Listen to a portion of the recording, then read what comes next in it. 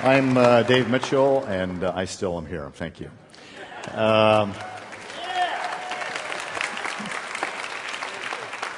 You're very, very gracious. Grace is giving someone something they don't deserve. So that's what you are.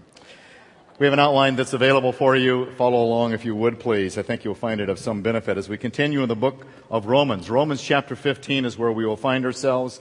And this morning, the topic is all about accepting others. I'm going to read the text. I invite you to, as I read through the text, see the theme of acceptance as it is flowing through this particular passage. We're in a series called Living Free. We've been set free, Romans 1 through 11. And now we're living free, Romans chapter 12 through 16. In our particular church, one of the things we love to do is to take a book of the Bible and go through it. Sometimes churches are known for their topics. Other times they're known for their Bible studies. We believe that going through the book of Romans also drives topics that are relevant, but you can see how they come and are derived from the text. The topic this morning being acceptance. The text being Romans 15. Let me read Romans chapter 15, starting with verse 4 actually. For whatever was written in earlier times was written for our instruction, so that through perseverance and the encouragement of the Scriptures, we might have hope. Notice those two words, perseverance and encouragement, as we go to verse 5. Now may the God who gives perseverance and encouragement. Where do they come from? They come from verse 4, where the text of the Old Testament that we can read from. Now the same God who gives perseverance and encouragement grant you to be of the same mind with one another according to Christ Jesus, so that, here's the result, with one accord you may with one voice glorify the God and Father of our Lord Jesus Christ. And then there's this powerful, important word, therefore. As a result of what has just been said in verses 4 through 5, therefore, this is the conclusion, accept one another, just as Christ has also accepted us to the glory of God. And then he goes on to explain that. What does that look like? Verse 8, for I say that Christ has become a servant to the circumcision, that is, the Jewish people, on behalf of the truth of God to confirm the promises given to the fathers, and for the Gentiles. Now he's going from the Jews to the Gentiles. Jews did not always accept Gentiles, but notice how he now builds the case. For the Gentiles to glorify God for His mercy, as it is written. The Gentiles glorifying God. The Gentiles are an important part of God's history. And then he quotes from David, Moses, and Isaiah. And these quotes won't make sense until I get to them a little bit later in the message. And for the Gentiles to glorify God for His mercy, as it is written, therefore I will give you praise to you among the Gentiles, and I will sing to your name. And again he says, rejoice, O Gentiles, with His people. Again, quoting from the Old Testament, from Moses, from Isaiah. And again, praise the Lord, all you Gentiles, and let all the peoples praise Him. And again, Isaiah says, there shall come the root of Jesse, and he who arises to rule over the Gentiles. In him shall the Gentiles hope. Now may the God of hope fill you with all joy and peace in believing, so that you will abound in hope by the power of the Holy Spirit. And so we find this section all about accepting one another as Christ has accepted us, and then he builds the case. That's what we want to talk about. It's a huge topic of today. I just pulled some headlines off the internet. These are some of the topics that are being bantered around, and there are various points of view on all of them, as our president has now put into law by his pen and his phone somehow, this acceptance of this group of people who have particular sexual orientations and inclinations as well. They want to be equally accepted as everyone else, and so he has determined that that would be the case in areas that it could include even religious organizations. Rick Warren found himself in the middle of a little bit of controversy when he was trying to be accepting of the Muslims. And there were a lot of people that reacted about that. But the desire is an outreach to the Muslim population. They need Jesus too.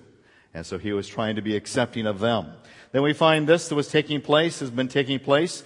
If you're aware of the news of the immigration, illegal immigration, the border, the humanitarian crisis, whatever the nomenclature of the day is, to somehow poise this in a particular point of view, but there is a desire for a lot of these children that are coming up from Central America. They want to be accepted here in the United States of America. They see something that is good here for them.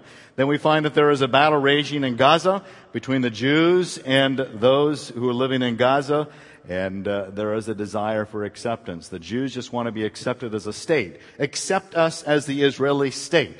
And there are the enemy that are living in Gaza, and they refuse to accept that there would be a Jewish state named Israel, even though there has never been anything but a Jewish state since the beginning of time in that particular location. But there is this back and forth between Gaza and the Jews. And so there are innocent people being slaughtered on both sides, and it's a tragedy.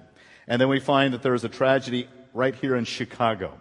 One of the most war-torn areas of the world is Chicago. I don't know if you read the paper, but here is just this last week. 22 shot, 2 dead. And they coined that as being unacceptable. Unacceptable. It's a tragedy. That's a humanitarian crisis. And the irony is this, and it's just a little bit of I just throw this in. This is sort of Dave. This isn't God. So you don't need to listen if you don't want to.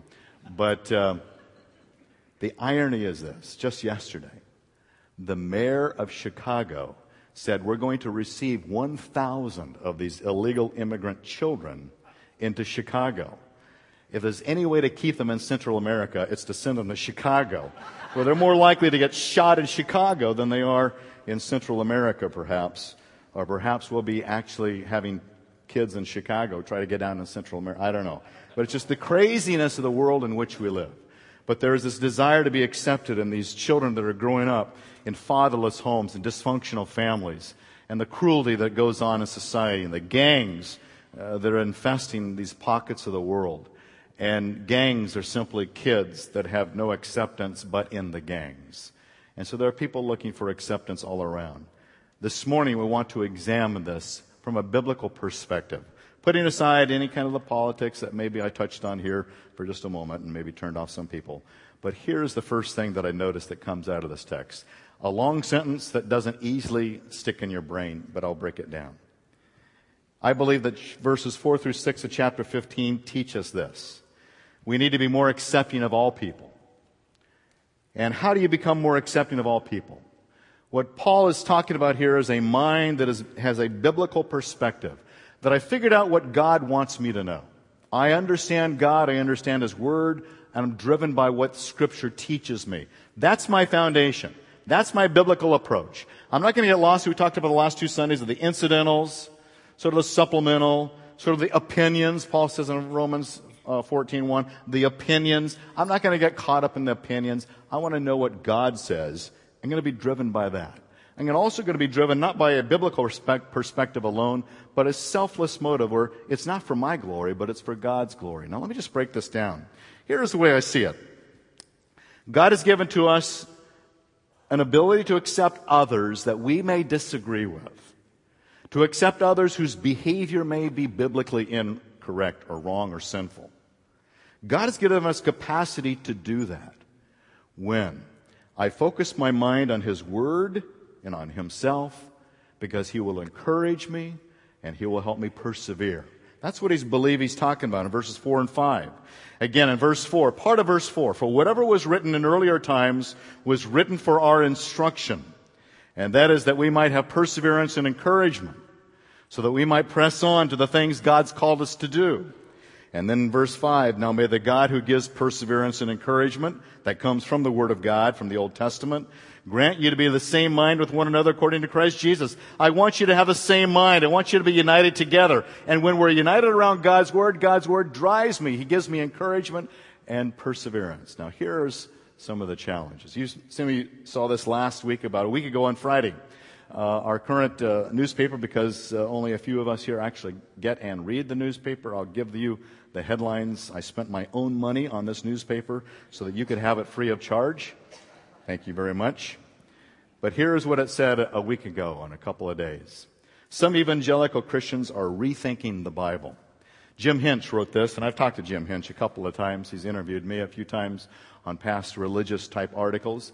And what he goes on to describe is how many in the evangelical community, that's us, are finding our way that, we shouldn't take the Bible so literally. We should have more freedom in how we interpret it and how we apply it, because times, they are changing. And so we need to keep up with the times. And we need to read Scripture through the lens of culture. We don't read culture through the lens of Scripture. And so he interviews some people that are in the article, and I'm going to get lost on it. One of the people you see on the screen here with the surfboard is Rob Bell. He was not interviewed, although he did quote from him from previous passages from previous art. When you're a preacher, every word is like a churchy word. From previous newspaper interviews. And he also got a quote from Rob Bell's wife, who referred to people like, not me by name, but people who do what I do and people who believe what I believe, that I believe the Bible is literal biblical truth and it is to stand the test of time. And that she called people who do that, we tend to be having the problem of bibliolatry, that we are worshiping the Bible but not the God of the Bible. That's not a new word. One of the beautiful things about being as old as I am is that you begin to hear the same jokes the second or third generation around. Way back in 1977, when I graduated from Dallas Theological Seminary, I heard the term bibliolatry being bantered around, as that's the problem with Dallas grads. They have bibliolatry because they worship the Bible, but not the God of the Bible. So, nothing new under the sun, as Solomon has said. But the problem is that there is this thinking that we want to diminish the power of the Word. Now, why am I driving that drumbeat so much? Because in verse 4, it says, "For whatever was written in our earlier times was written for our instruction, so that through perseverance in the encouragement of the Scriptures we might have hope." You can't have hope if you don't believe in the Scriptures that were written for our instruction, that are biblically true and relevant for our times. In fact, the thinking of this article and those who support the downplay of biblical truth is that it is nothing new either under the sun. The very first words that Satan ever said on earth, are in the blue. "Now the serpent was more crafty than the beast of the field, which the Lord God had made, and he said to the woman, Indeed has God said." The very first thing Satan ever said is to cause me to doubt the literal biblical truthfulness of God. It's still happening today. So I go back to the Old Testament. What happens when you go back to the Old Testament? You begin to learn how God works. One of the great stories that comes out of the Old Testament that may or may not be on your mind, but it was on mine as I've been reading through 1 Kings. And in 1 Kings chapter 22, King Ahab wants to go to war. He wants to solicit the king of Judah, the two southern tribes, King Jehoshaphat. And what does King Ahab do when he gathers together? He gathers together 400 or so prophets. King Ahab goes to his prophets and says, "Prophets, should I go to war? Should I not go to war?" And all 400 of those prophets says, "King Ahab, you're the man. You're the man." They all high-fived each other and says, "Go out there and do battle, because we believe in you, King Ahab. So whatever you want, you go do it." So all 400 prophets, they said, "King Ahab, we love you. We want you to succeed. And so we're not going to say anything that we know would be contrary to what your opinion is." So the King Ahab's 400 prophets said, "We'll say what you want us to say." And they said, "Yes, go to battle."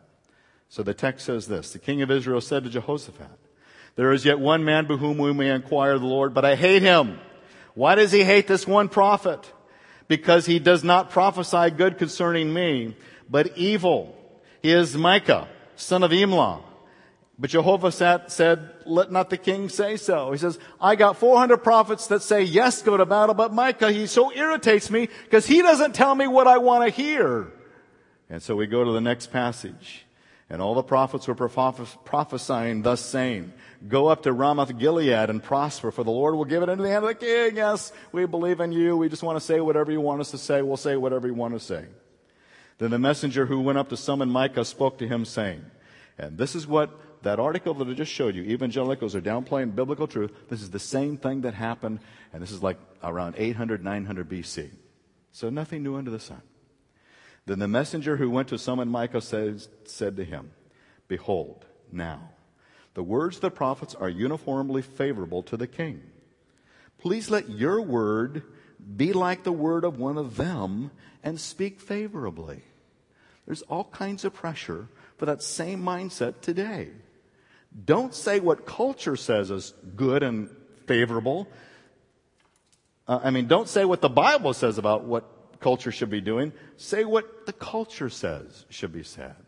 There's all kinds of pressure on people like ourselves who believe in the fullness of the literal truth of God's Word. Just turn it down, water it down, get with it. We live in new times. So let your word be like the word of them. And Micah says this, as the Lord lives, what the Lord says to me, that I shall speak. Now that's the danger we live in, that we have only a very few Micahs. 400 prophets against one, that's kind of the way it's going these days, as churches and pastors and seminaries are going the way of the 400 prophets, and very few are standing firm with Micah. Now, why does God quote in verse 4, for whatever was written in earlier times is written for our instruction? So we can go back in the Old Testament and say, now I understand how God wants us to work, because I know that there's going to be a tendency for every generation that comes up who's going to want to do what King Ahab and his 400 prophets wanted to do, and there will be very few Micahs, but we pray that there will always be some Micahs who will stand there firm and solid on biblical truth. Now, another good illustration from the Old Testament, and I'm not going to have time to go into it, but is Elijah.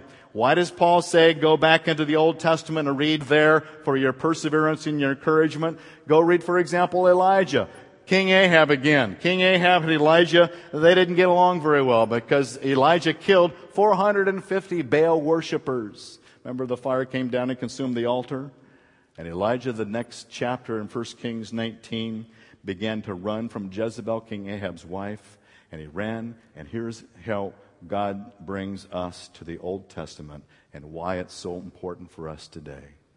Because when King Ahab's wife Jezebel began to chase after Elijah, he ran like crazy to get away from her. He was so fearful.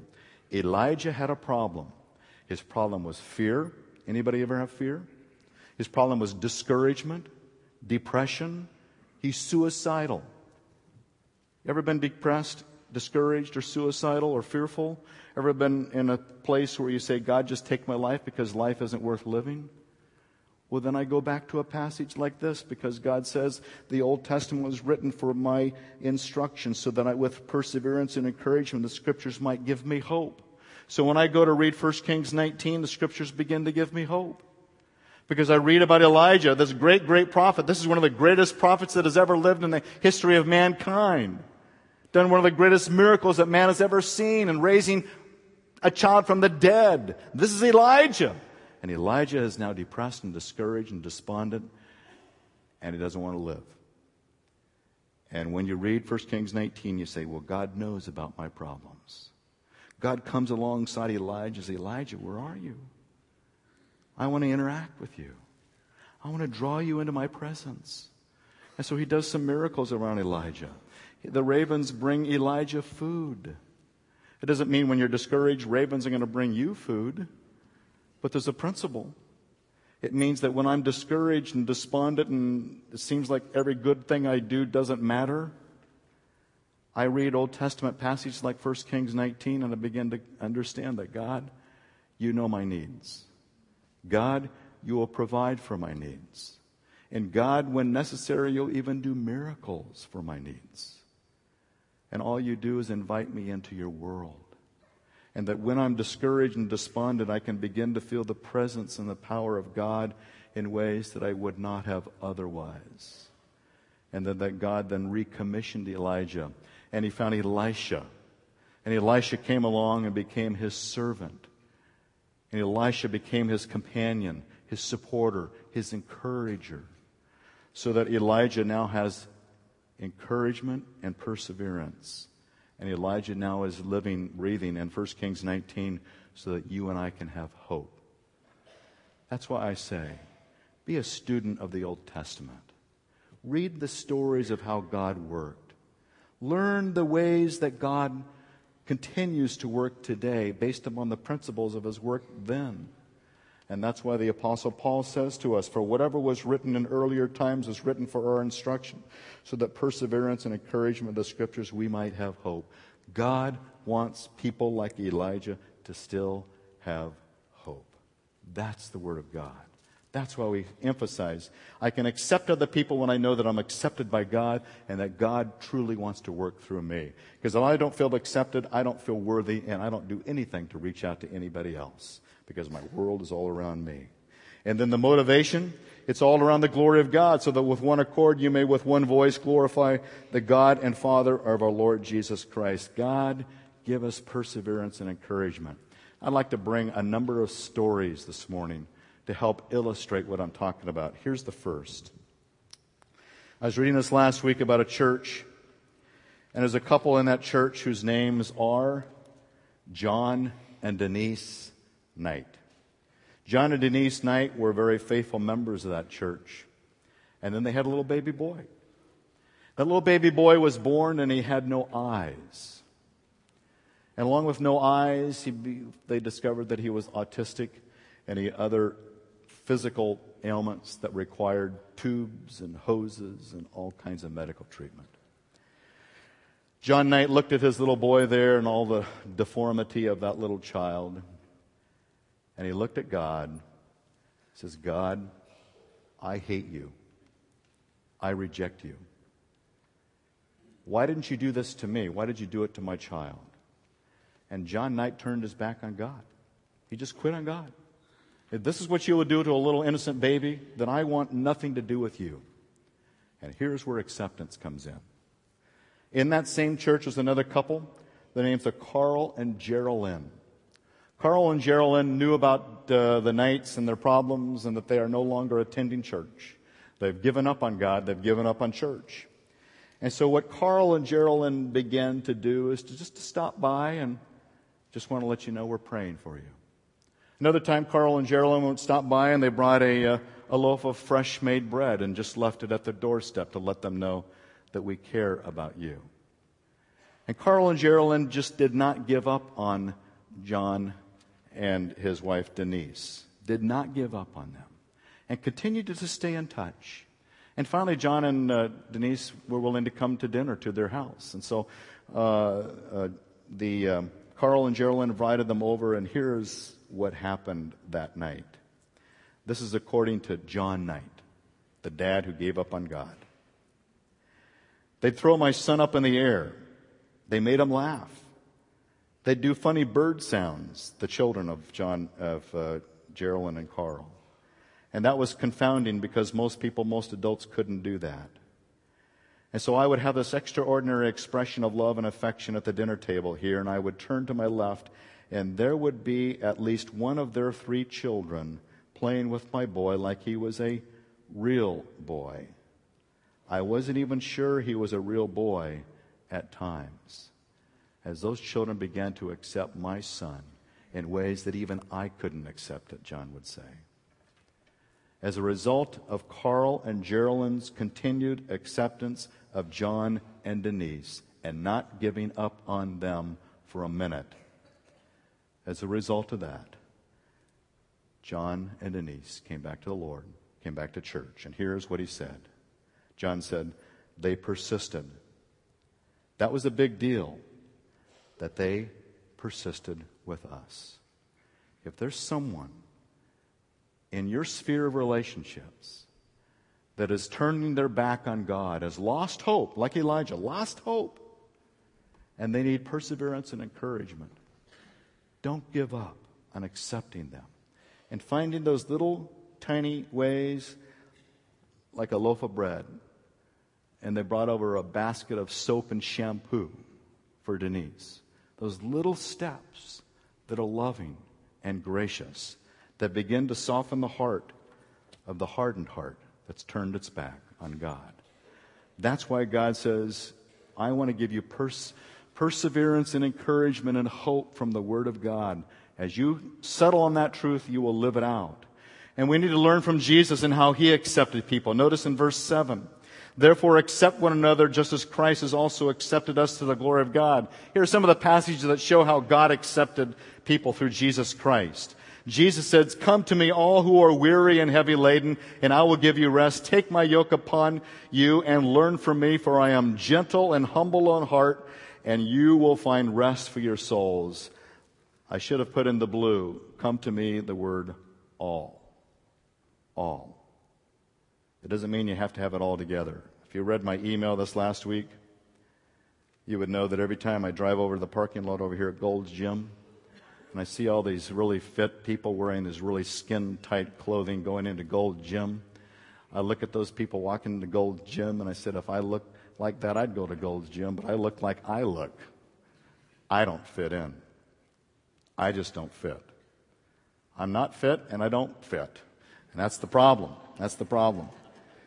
But Jesus says, I want to take all like Dave, all like us, all who are weary and heavy laden, and I want to give you rest.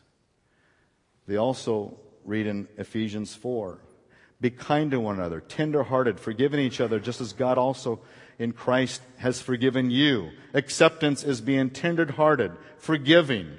As God forgave me, I forgive others. That's acceptance.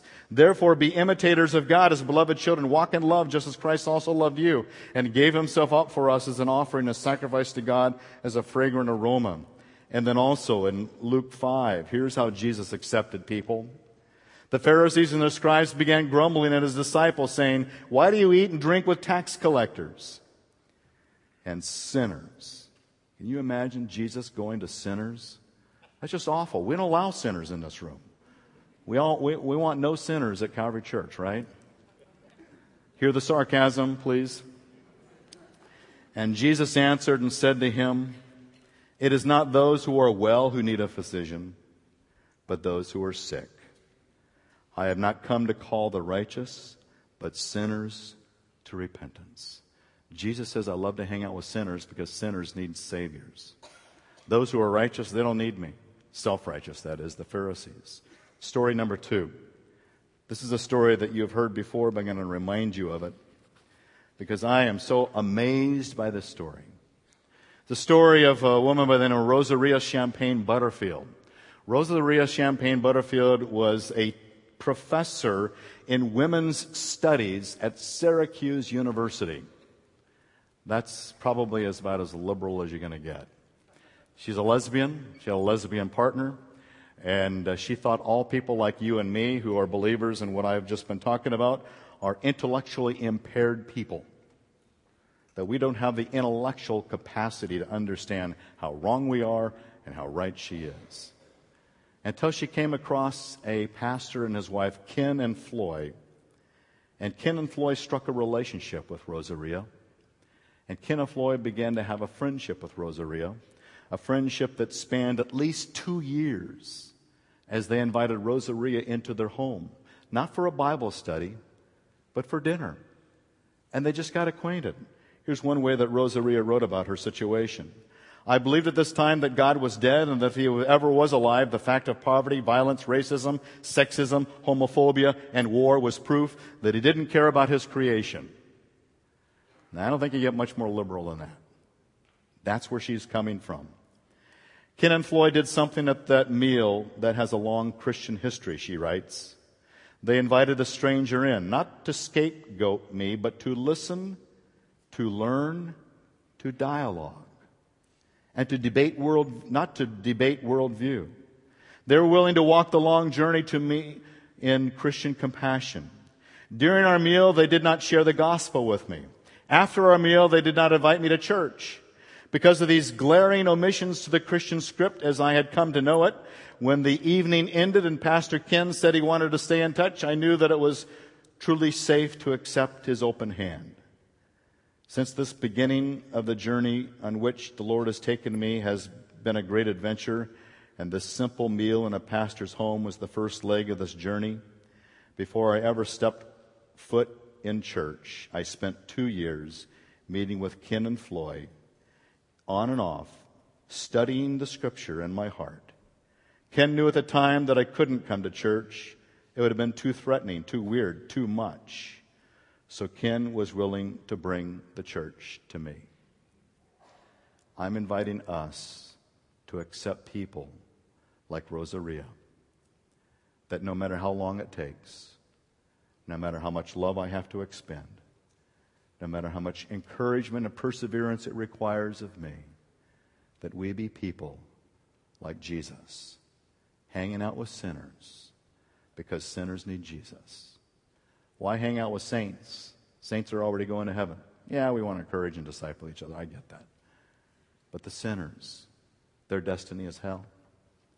And so we need to go to the Rosarias of this world that look hopeless, that look like they would never come to Christ, and we love on them.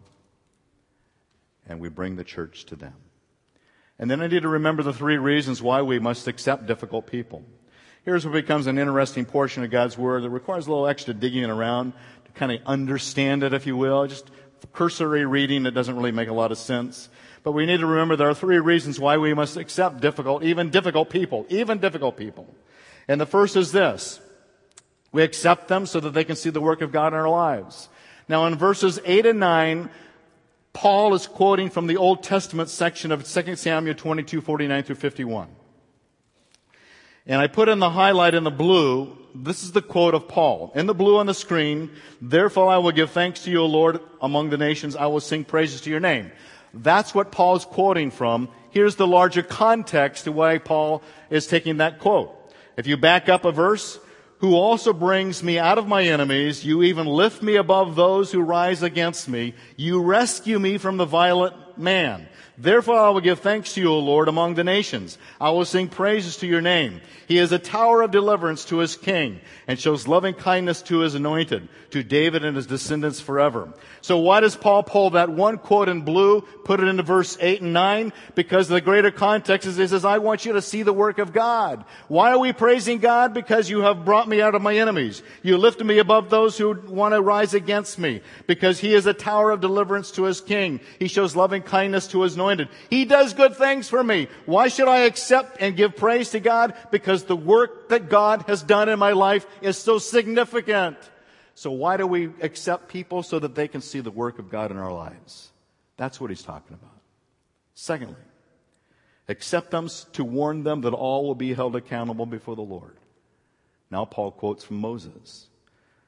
In blue are the words of Paul. The rest is the context of those words. Rejoice, O nations, with his people. Why should they rejoice? For God will avenge the blood of his servants.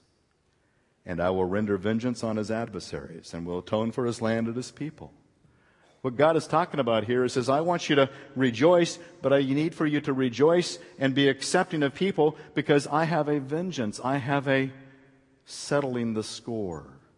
I have an accountability that you need to understand. And so why do we accept people?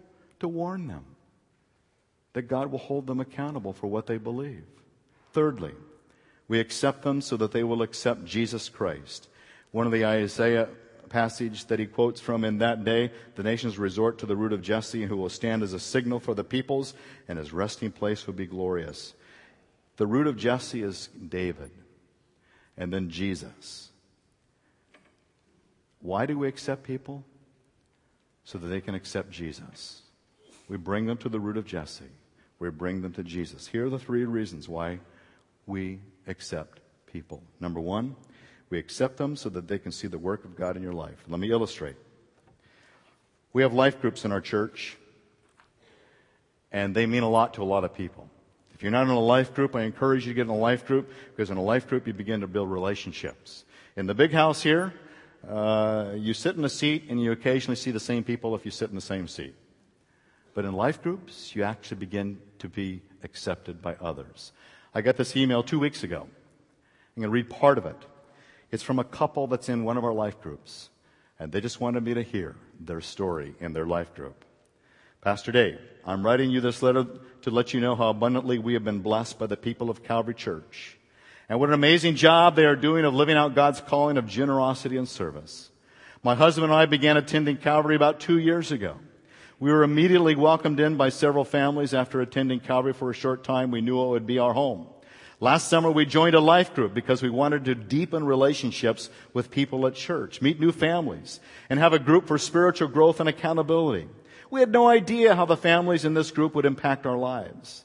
As we shared some of our financial concerns with the group and asked for prayer and wisdom, our life group not only lifted us up in prayer, but also began to bless us financially with their generosity. It began with an envelope given to us at church one Sunday with a check inside.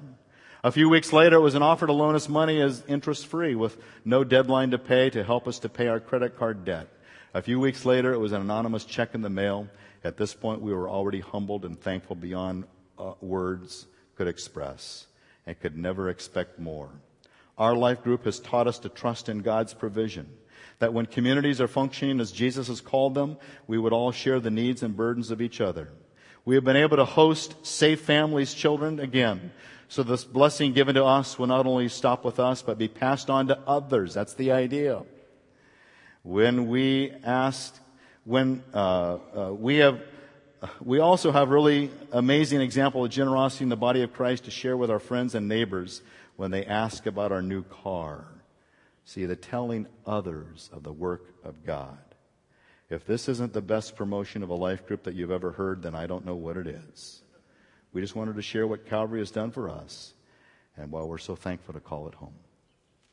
We accept others so they can see the work of God in our lives. Secondly, we accept others to warn them that they'll all be held accountable to the Lord. Let me tell you my most favorite story on this that some of you will remember. But for those of you who have never heard this, it's good for you to hear this. One of my friends that I went to high school with, his name is Dick.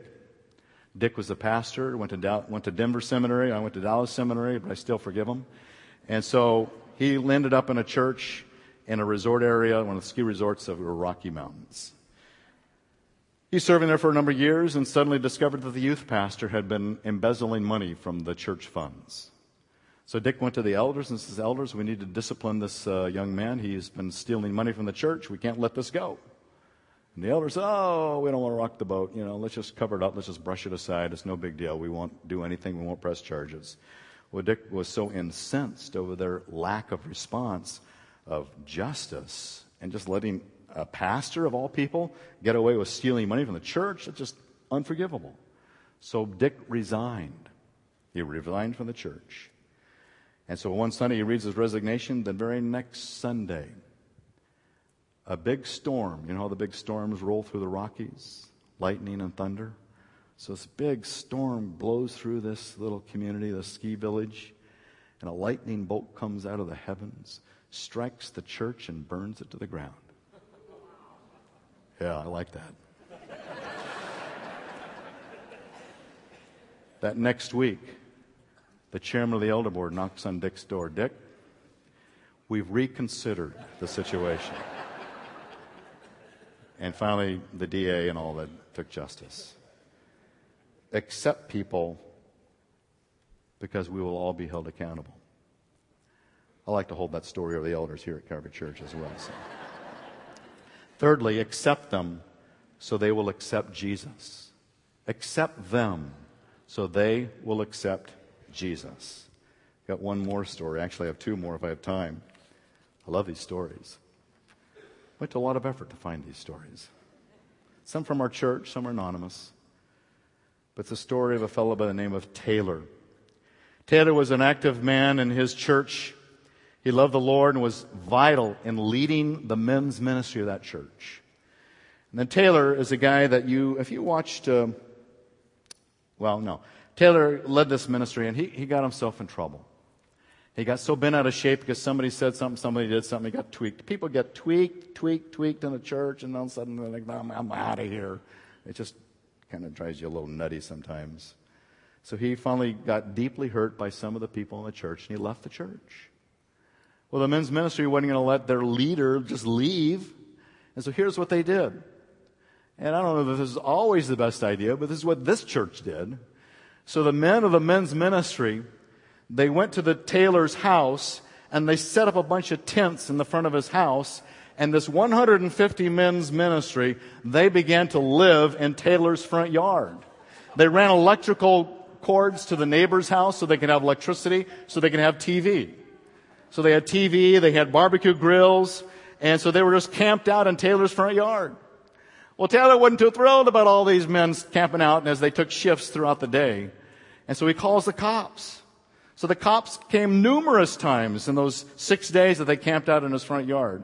And the cops would knock on the door, says, Taylor, can we help you? And every time Taylor would open the door, all the men in the front yard would stand up and cheer. Taylor, yeah, we love you! And they would call him another day. Taylor, we love you! Every time he opened the door. And this chant kept on going. I'm not sure this would work for everyone.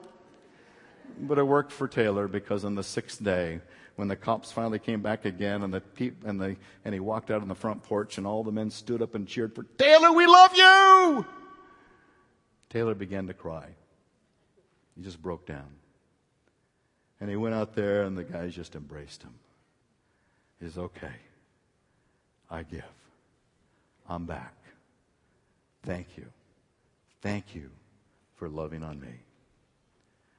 Whatever it takes, we accept them so they accept Jesus. That's one of the things I loved about Chuck Smith. He would say about the hippies, remember them? They went down to Costa Mesa. We accepted them, he said, so they'd accept Jesus. And that's what this passage is teaching us. So the final result is this. Acceptance brings God's hope, joy, and peace from His Spirit. It just blesses us. Now may the God of hope fill you with all joy and peace in believing, so that you will abound in hope by the power of the Holy Spirit. There's something that happens of God's joy and peace, and hope begins to fill us in this acceptance. It's sort of the benediction of acceptance. It's what God does. He loves to do that. And before I ask you to do something, I want to give you one last illustration. Judd Wilhite's a guy that I've heard speak at some of the conferences. He's got a big church, Central Christian Church up there in Las Vegas. He's got a lot of the dancers that come, and the theater and the strip there, and lots of needs of the men and women who are in those Vegas shows. And there's one man that he had in his particular church there in Christian, Cody Huff. Cody Huff, you might recognize that name. Cody Huff used to be on ESPN. He was a big pro bass fisherman. So he was kind of a big deal with the pro bass people until he got himself involved with crack, cocaine, meth, and got himself in $600,000 worth of debt. And finally just lost everything. Just lost everything. And became a homeless guy living on the strip. He just lived on the streets. Cody. And then Central Christian Church began an outreach to the homeless people. And they went to people like Cody and said, Cody, you can come have a shower at our church if you'd like to have a shower. And Cody thought, last place I want to go to is church. But I haven't had a shower in weeks. So he comes to Central Christian Church for a shower. And when he got there, this is his recounting of that day. I walked into the church. This lady named Michelle, who knew me from the homeless ministry, said, good morning, Cody, how are you? Then she looked at me and said, Cody, you need a hug. And I said, honey, you don't want to touch me because I haven't had a shower in 3 months. If Michelle heard me, she didn't seem to care. She walked up, she looked in my eyes, she gave me a big hug, told me that Jesus loved me. In that split second, I was somebody. She even remembered my name. That was the point where I knew that God was alive in this world.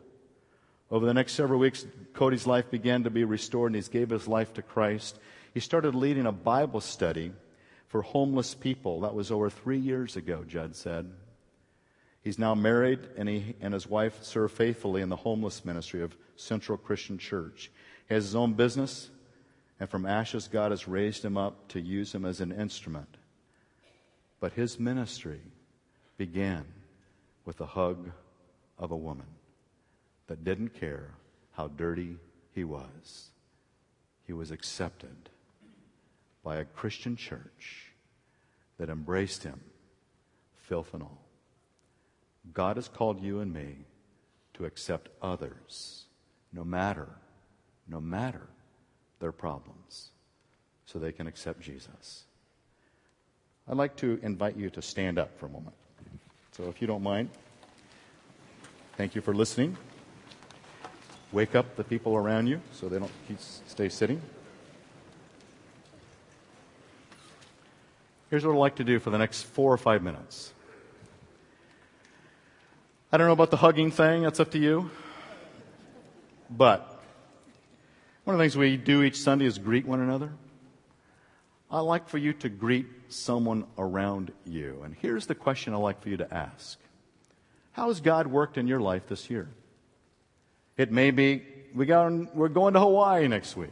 It may be we just got back from Hawaii. It may be that I just got a new job. It may be I just got a new car. It may be that I fixed the plumbing in my pool. I don't know. How is God working in your life? Or it could be something more significant. I was a drug addict, and God saved me from that awful, awful meth. But would you share with someone maybe that you don't usually sit around? Because you're probably sitting where you normally sit, right? Are you most of you sitting where you normally sit? So maybe you might have to walk maybe even 50 feet. And just find someone that's sort of looking around like you're kind of looking around like, who am I going to talk to now? And give enough time, because you got 2 minutes for you to say it, and I know it's not much, because I've been just talking for way too long up here. But then the other person to say, how has God been working? And then if you're, just do that.